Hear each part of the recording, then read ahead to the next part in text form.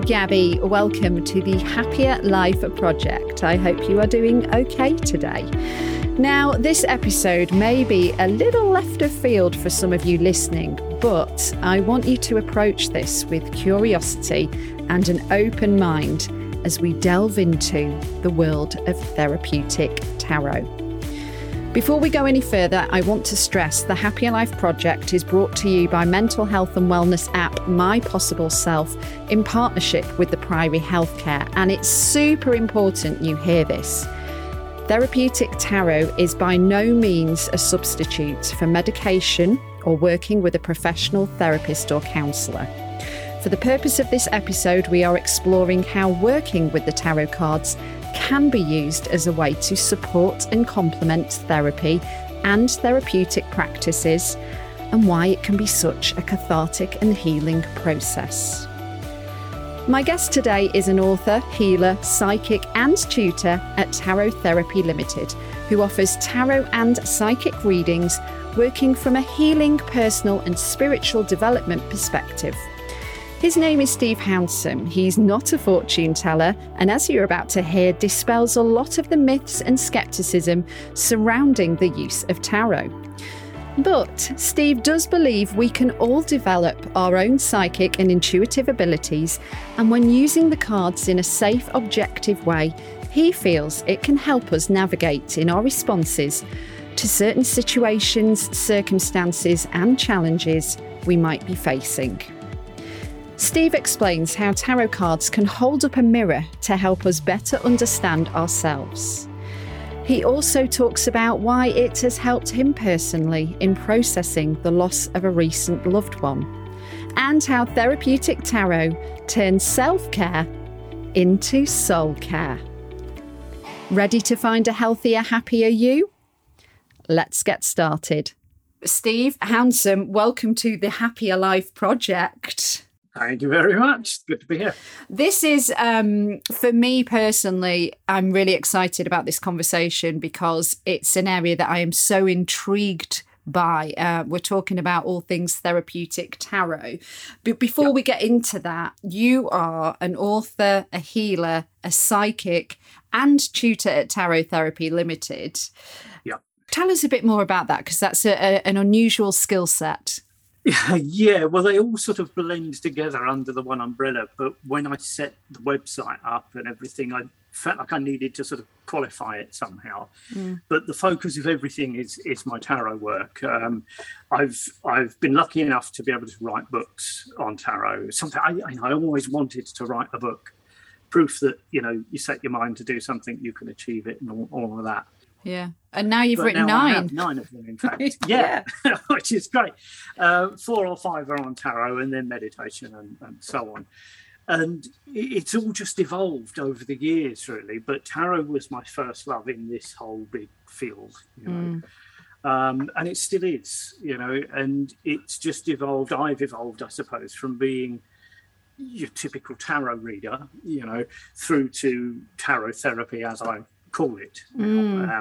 So it's the evolution of the way I work. But along the lines, I've studied and qualified in lots of, related subjects, and I've qualified in different healing disciplines. So I teach tarot and various other subjects. So it's all those 4 titles, the author, healer, psychic, tutor. It's hopefully a description of all that I do. I always say the analogy I make is that tarot's the sort of spine around which everything operates. So okay. Yeah. So, I'm ripping this off something, I don't know if it's on your website or LinkedIn, but something you said was you work from a healing and personal spiritual development perspective rather than fortune telling. Absolutely, yeah. Well, this is the big difference between, tarot as a therapy or therapeutic tarot than what everybody's perception of tarot still is, really, for the most part.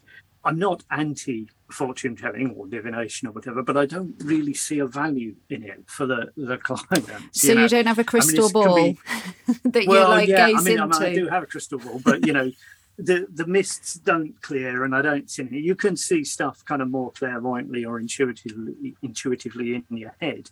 But that's a natural ability we all have, in my view, just the same as some people are more talented musically or in sport or whatever, cooking or whatever it might be. Yeah. The intuitive stroke psychic faculty is something that everybody can develop, our sixth sense, if you like. That was going to be my next question. When did you discover you had the gift? Or is that something that we see in the movies? Yeah, I think so.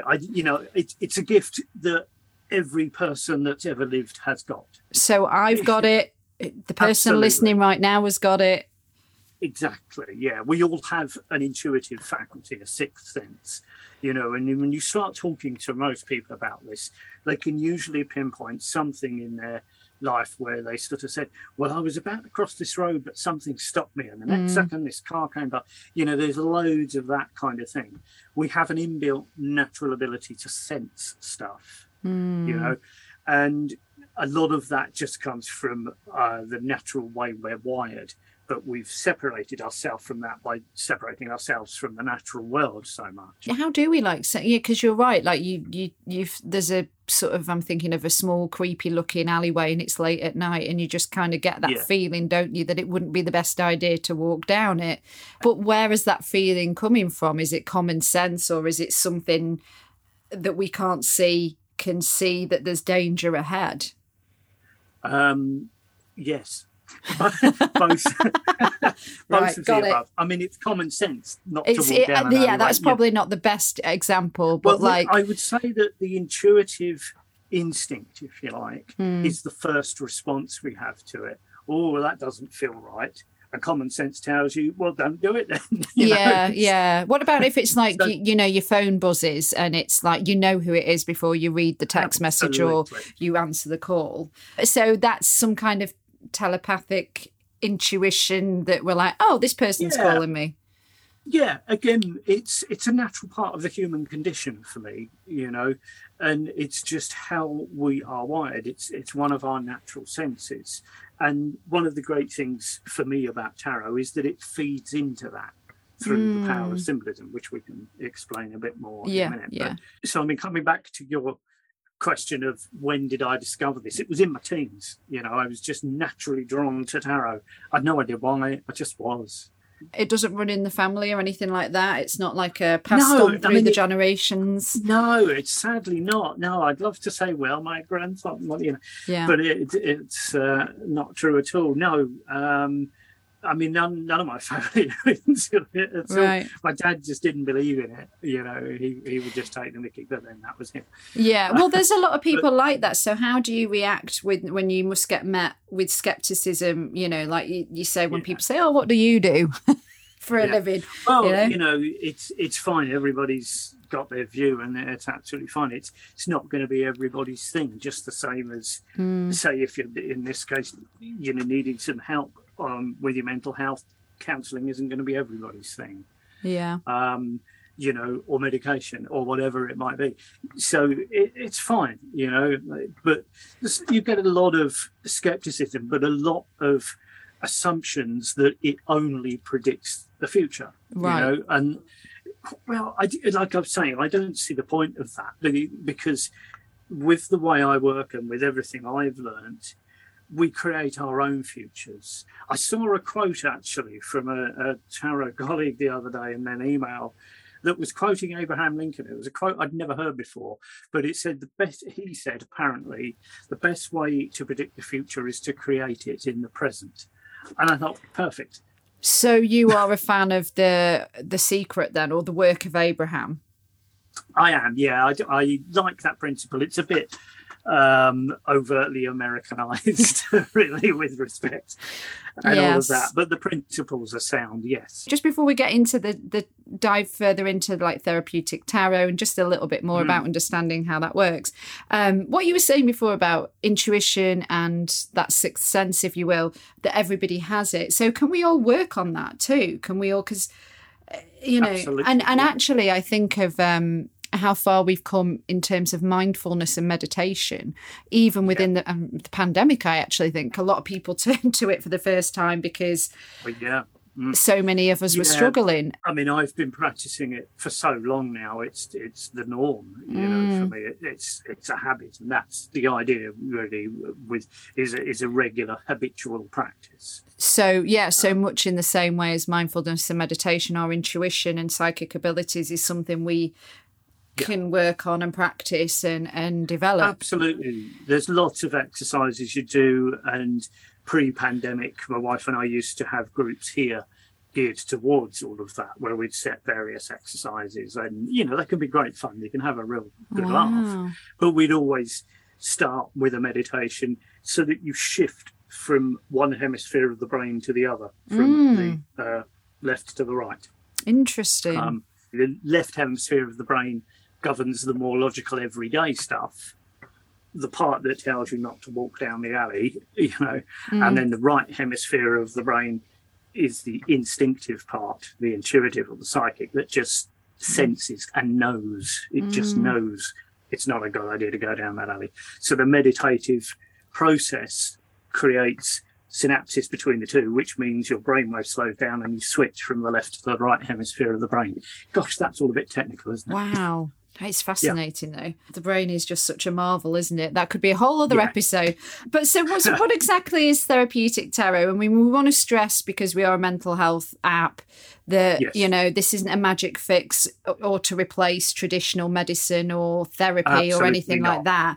But it can be a way to support your wellness journey, and it can provide comfort, reassurance. Absolutely. And, it does that, has done it for me for many years, and it's still doing it. At the moment, it's helping me on that level with a process of grief. It's something I experienced, actually, sadly, the death of my daughter early on this year. And I turned to the tarot just to sort of help the grief process, but my state of mind. And it's been a huge help that way. So it isn't a therapy in inverted commas in the way that sort of aromatherapy or acupuncture or something. It's not something I've invented. I'm really not that clever. It's a method of working with the tarot that can do that. So to sort of summarize it, I suppose, the difference between the therapeutic approach and the fortune telling future prediction approach is that I work with the cards. I often start lectures by saying, I've worked with the tarot for 40 years, I've studied it, done this, done that. And my conclusion is, it doesn't mean anything. End of podcast. Thank you. Well, it gets people listening. Hopefully nobody's switched off. But, because that's everyone's perception. You hold up a card and you say, well, what does that card mean? It doesn't mean anything. What do you think? What do you see when you look at it? What's your instinctive, intuitive response to it? There's a lot more to it than that. I remember you saying to me when we did our session that it's the cards are like a mirror reflecting back at you. Yeah. Well, I work with them as an energy, really. So at this point, it's probably good if I just briefly and hopefully basically, which I'm not going to do, but hopefully basically explain the structure of the tarot, which shows you why and how it could work. That would be amazing. Just before you do, though, because I had an aha moment when I was prepping for our call now. You said each card has their own energy. You said about numbers as well, but in terms of because I've always wondered, if you're picking a card or if you're picking on my behalf because we did it via Zoom, that to me makes sense because I'm if every card has its own energy, then the cards that you're drawn to, it's because of the energy of that card that's the message that you're supposed to receive. And that's why I've never figured out, how does just selecting cards? Yeah, exactly. But when you think of it that way, then it makes all the sense. So please continue. It's basically the same basis that really as muscle testing. I can't remember, there's a word for the therapy, but where you can hold an arm out and tell somebody to think of something that's powerful and affirmative and so on, and you can't press their arm down, then if you program the mind with something negative, their muscle becomes weak and you can move their arm down with one finger. It's that same instinctive response that allows us to get the right cards, basically. Wow. Okay. So in terms of the cards, you can articulate this better than me, so I'm not even going to attempt. Okay. So a standard tarot deck, and they do vary enormously, it has 78 cards. Okay. Those are divided into two, inverted commas, halves, the major and the minor arcana. A-R-C-A-N-A, arcana, which is just a word really that means hidden or secret. So major and minor, it's like a big and a little secret. Okay? Yeah, I'm just looking at notes here that I thought was interesting. The major arcana cards represent the life lessons, karmic influences, and the big archetypal themes that are influencing your life and soul's journey to enlightenment. Yes. The whole self. The minor is more the day-to-day stuff, right? Well, it is in traditional way. If I explain the energetic view and how I work with them. So if we go to the minor arcana. So in the minor arcana, this is where you get playing cards from. So you have 4 suits, and they go under different names, but the most common names for the suits are pentacles, cups, swords, and wands. Okay. Based on the 4 elements, the earth, water, air, and fire, in that order. And I work with them as the cards from each suit relating to the physical, the emotional, the mental, and the spiritual parts of ourselves. So Pentacles cards, when they come out, will show us about physical stuff. In other words, anything tangible. You know, as a book I read said, if you can see it or point to it or touch it, it's Pentacles. So that can be our physical health, not that you can diagnose or anything like that, but it can show you, you know, various physical needs and so on. But what you're doing in the everyday life. Cups, the element of water, shows us what's going on emotionally for you. Then swords, the mind, what's going on mentally, the influence is there. And then wands, element of fire, spiritually, which is the spirit within, the fire within. So the motivation, the ambition, the drive, creativity, inspiration, all that stuff. So four suits in the minor arcana are the 4 levels or the 4 parts of a human being. Okay. If you combine those 4 parts together, then you get the whole person. And that's the major arcana for me. So they're what I call the soul level. So as distinct from the spirit, it's the soul, the whole person. So the major arcana cards, 22. And this is where you start with the Fool, and then it's Magician, High Priestess, and so forth. Death of the Devil are in there, what everybody knows about. And those for me represent, they may be life lessons, as you said, but stuff that affects you holistically. You know, it's the whole greater than the sum of the parts. It's the stuff that affects your whole being. Right.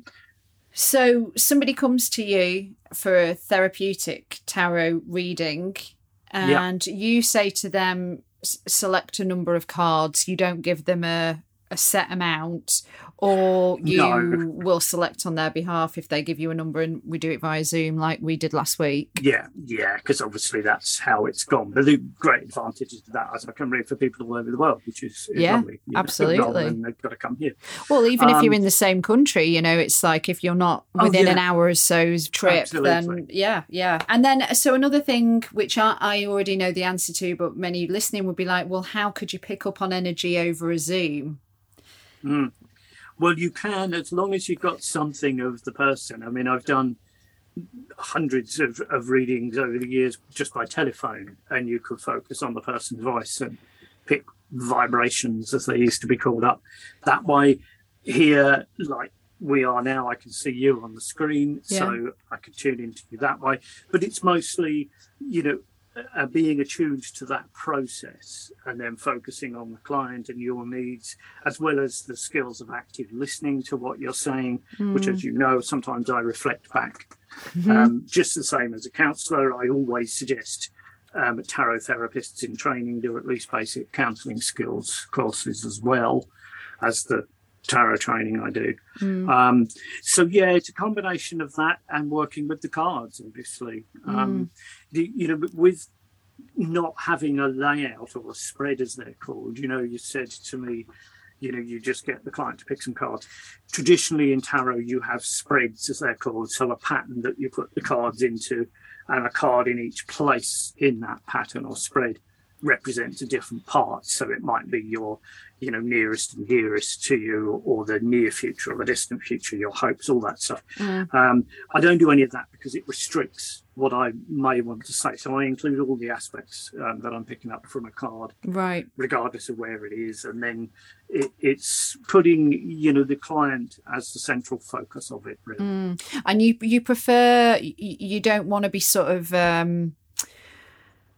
like tested too much in terms of like, you appreciate it when, if there's a reason that a client's come to you because they want some guidance on something, or they're confused about something, or whatever it is, you prefer them to be open with that, because then it helps you interpret what the card's message is in relation to their question, as opposed to just sort of like, once you have the cards, looking at them and being like, this is where we're at. Interpret as you will, as applicable to your story, kind of thing.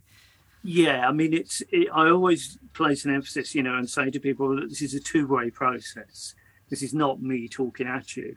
I may ask you questions, but you're free to interrupt, butt in, question, agree, disagree, feed me. We go off at tangents. It's never a set process. Every reading's different because every person is different, but it generally works better when people will explain to me their situation. I often make the analogy, it's if you just turn up for a reading, it's a bit like walking into a baker's and saying, I'd like a loaf of bread, please, and they're going to say, well, do you want wholemeal, do you want sliced, do you want this? They just want a loaf of bread, please. And so it's like, well, you tell me what you want, then we can get stuck in.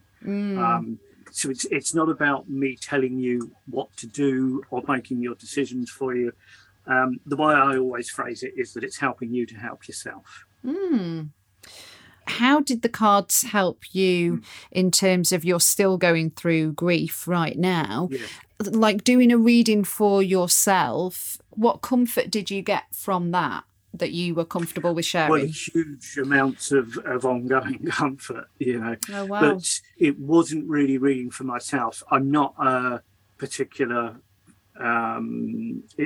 in support of that, because it'd be like trying to counsel yourself in some ways. Not that, working with the tarot is just counselling by any means, but you need to be able to be objective, when you're working with the tarot yourself. So it's not reading in the way that I did for you or will do for clients. What I did, I fairly habitually work with tarot for myself anyway, but after Laura died, my daughter, which was very, very sudden, she was just 33, so obviously it wasn't expected or anything. So massive amounts of shock. And at some stage, once that had sort of, worn down and you begin to sort of, orient yourself into a day again, it was just natural for me, I suppose. But I wanted to know, okay, so what's tarot going to show me here? What do I need to know for myself to deal with it? So I would have a routine that I do in terms of selecting a card, do some calming breath work and a bit of sort of, light meditation, and then mentally focus on what question I had, which might be, how do I cope with this pain or this sorrow today, or what do I, how can I respond to this, or whatever it might be. And I would just fan the cards out and pick one. Very often one card will present itself, it just sticks out a bit more, or I just glance and again I just know. So I would pick that card, and then I find it easier and quicker to type, so I would type my immediate responses on that, and then I keep the card in a little perspex frame on my desk. It's only in a frame so that it doesn't get damaged, I knock coffee everywhere or whatever. And then just it's there. I can keep looking at it. I have the Seven of Swords on my desk at the moment, which has been feeding me for the last few days, and I need to go back to my little journal and add some more thoughts on that, because they occurred earlier on while I was out running this morning.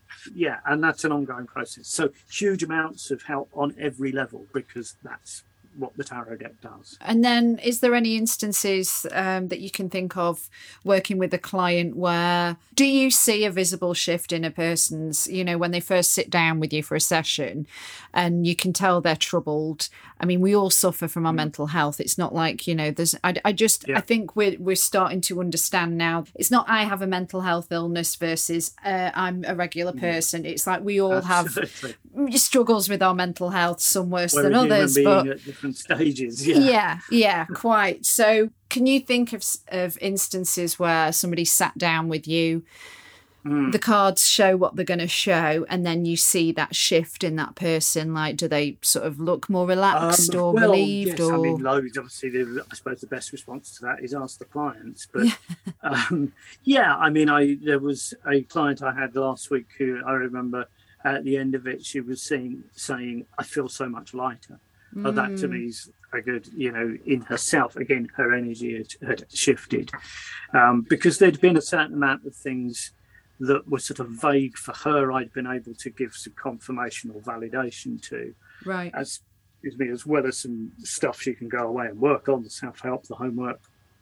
And so she could see more of a way forward of achieving the things she was wanting to achieve. And then I'm glad to say clients do come back.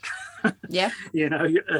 And then it can be an ongoing process. But that's one of the things I wanted to get across, that it doesn't have to always be, paying money to go see a tarot reader like myself. You could do a decent amount on your own. You don't have to have studied tarot and know what they mean. They don't mean anything. You can look up in a book if you like, but just look at a card and go with what comes into your head or what feelings it produces in you, what you notice, so that yourself responds to it. Is there a danger, though, that we can see or convince ourselves that we're seeing something that we really desperately want to see? Is there that danger that I'm going to try and see things that...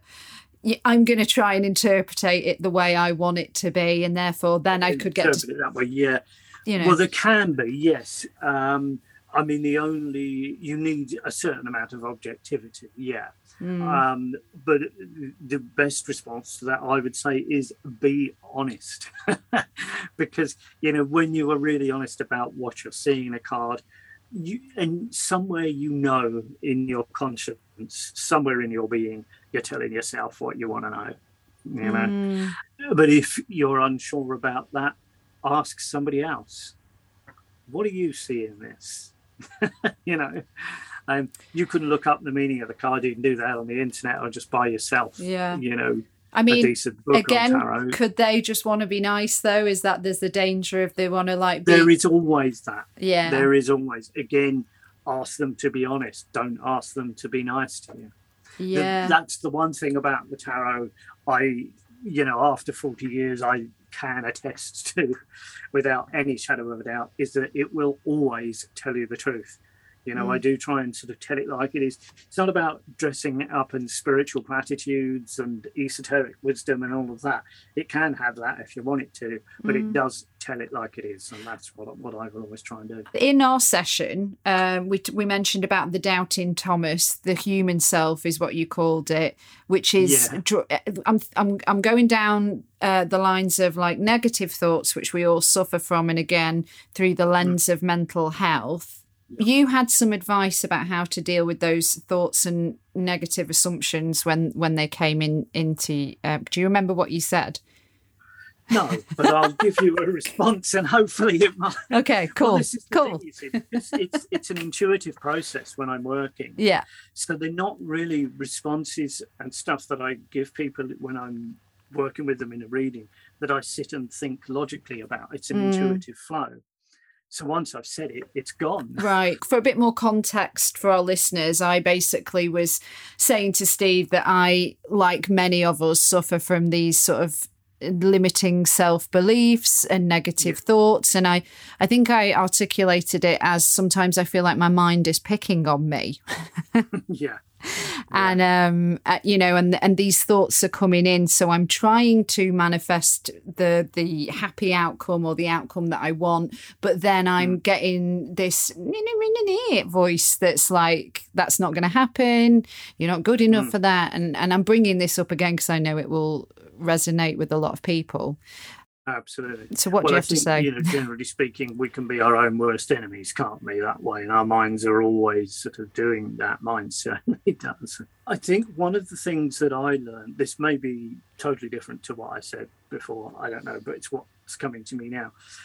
But one of the things that I worked really hard on is learning to love myself and accept myself just as I am. I mean, I didn't crack that until my mid-40s, really. I'm now in my mid to late 50s. And it was only really at that point where I began to not worry or bother responding to those sort of thoughts. But it doesn't stop the thoughts. Now they just occur and I just accept them and let them go. So it's recognizing them, really, just thinking, oh, okay, that's, I'd say, my human self, my little mind, just saying this. Instinctively, in a deeper part of me, I know the truth, and it's fine. I think you compared them to like clouds coming in, some of them are grey and some of them are white and some of them are bigger and some of them are small. Yeah. Yes. They move and they ebb and they flow and they come and they go.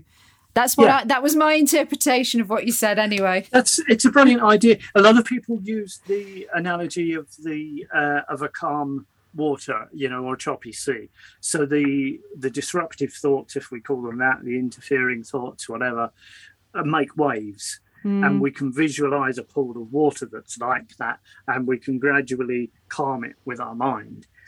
Or we can do the same thing, using the analogy then of clouds in the sky.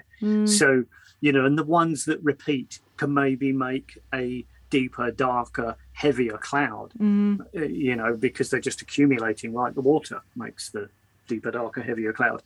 And then when there might be lighter, fluffier ones, but we can imagine them just being blown away with the wind. We get a clear blue sky, like the skies everywhere today, which is lovely. Yeah. And that's a peaceful mind. We all get that lift when the sun comes out, and it's clear skies. So bringing it full circle, therapeutic tarot, much like mindfulness and meditation, can help with that clear sky because it's sort of processing those clouds, I suppose. Yeah, because it can be a simple and immediate, when it's needed, way of giving you some objectivity. This is the thing, like I said, tarot will always tell you the truth. And between all 78 cards in the deck, they know you better than you know yourself. So by selecting a card, it's like having a friend who, as I say, knows you better than you know yourself, give you a little bit of truth of what's going on. And in order to access that, it's not good necessarily to do when you're in an emotional upset time or whatever. So you can just take a few breaths just to calm the waves a little or clear the sky a little. Yeah. Pick a card, let yourself respond to it. And just by looking at the image on it and see what is going on. Like I said to you when I first connected, I'd never even heard of the term tarot therapy or therapeutic tarot until literally a few weeks ago. But then as somebody that does like once or twice a year to get a reading and does find the comfort and the reassurance in it, I was like, well, that to me makes sense, but I think this needs to be explored more because much like mindfulness and meditation was snubbed even 5 years ago by many, if you weren't like I'm going to air quote, yogi type, whereas now it's like, it's pretty trendy actually, isn't it? Absolutely. You can get hot yoga, now, you can all of this as well, which is great. Yeah, puppy yoga even I've seen, and definitely. Brilliant. So as we're sort of wrapping things up, therapy, also called psychotherapy or counselling, is the process of meeting with a therapist to resolve problematic behaviours, beliefs, feelings, relationship issues and or somatic responses. That's like sensations in the body. All of which the tarot can cover because of that construction. That's where I was going with it. We know there's different types of therapy, and tarot therapy, to wrap things up, is something that I wouldn't have necessarily gravitated towards in terms of like if I am feeling a bit down or a bit anxious or whatever. And I also think this is the first time I think quite a few people listening, especially app users, would have necessarily thought about tarot in this context. Do you think it's more because it's not clinically recognised? Is that why when we're talking about mental health? I think we're probably a long way from it getting clinically recognised. No, but holistically, Yes, but I mean, I say that, but then, when I was younger, aromatherapy was nowhere near like it was. Right. And now it can be used in hospitals the same as Reiki and some other healing modalities are, so things can shift pretty quickly. I mean, there can be a lot more to it than just the brief bit, really, we've discussed, but it doesn't have to be esoteric and spiritual. It can be if you want it to be. But ultimately, they're just 78 bits of sort of laminated card. It's what's on them that matters and how we relate to that. And it's just, for me, because the structure of a tarot deck is the same structure of a human being, they're a perfect model for us to help us ourselves, again, coming back to that. And just if anybody listening wants to dip their toe into this or explore it a bit more, I'm going to plug your website, which is tarottherapy.co.uk. So that's if they want to reach you directly. And I have to say, and I'm, Steve's not told me to say this or anything, like in terms of like your costs, you make it affordable, which I really, really liked and appreciated for everyone. Where I've seen, when it's psychic readings, tarot card readings, angel card readings, it can get double the cost of it would to have a regular counselling session. Absolutely, if you will. It's pricey stuff. Yeah, I mean, I do get people saying, well, you should be charging more. You've been doing this for 40 years and all of that. But I think to myself, well, would I pay that? And I think, well, no, I wouldn't. Would I pay what I charge? Yeah.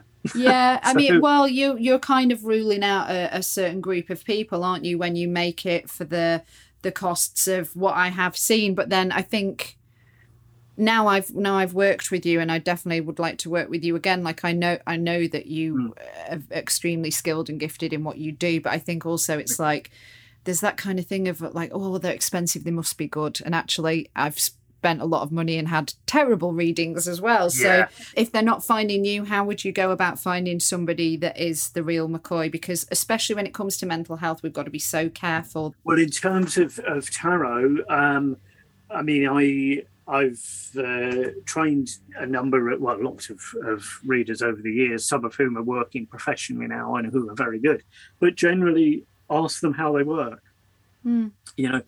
I would say in terms of tarot, this is kind of quite different. When I've done talks to more sort of spiritual groups and so on, and there's been professional tarot readers in the audience, I've had people come up to me, I've never thought of it that way, but actually, it makes a lot of sense. I'm going to work like that, and do all this. So it's still, the majority will still be going into it for future prediction stuff, but explain to them what you want and can they honestly do that? Do a little bit of research, question, there's thousands of readers out there.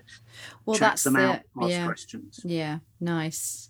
Well, on that note, Steve, thank you so much. Pleasure. It's been, so fascinating to talk to you and just kind of look at our well-being from that more spiritual side and, using the tarot as a form of therapy. I mean, I'm very conscious that, from my point of view, we've only covered a snippet really, but if people have questions when they've been listening, if it's, how do I do this with the tarot, or can you advise me what deck, that kind of thing, then sure, you can email me. I'll do my best to help if I can. Yeah. Brilliant. Again, Steve, thank you. Pleasure. See you, Gabby. Bye.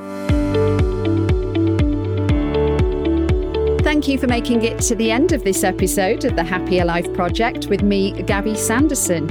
And thank you to Steve Hounsome for a very enlightening conversation about therapeutic tarot. I want to again repeat what I said at the start of this episode, that it is not a substitute for medication or working with a professional therapist or counsellor. And if you are suffering with your mental health, there is a crisis button on the My Possible Self app, which will signpost you to the correct information for immediate expert advice.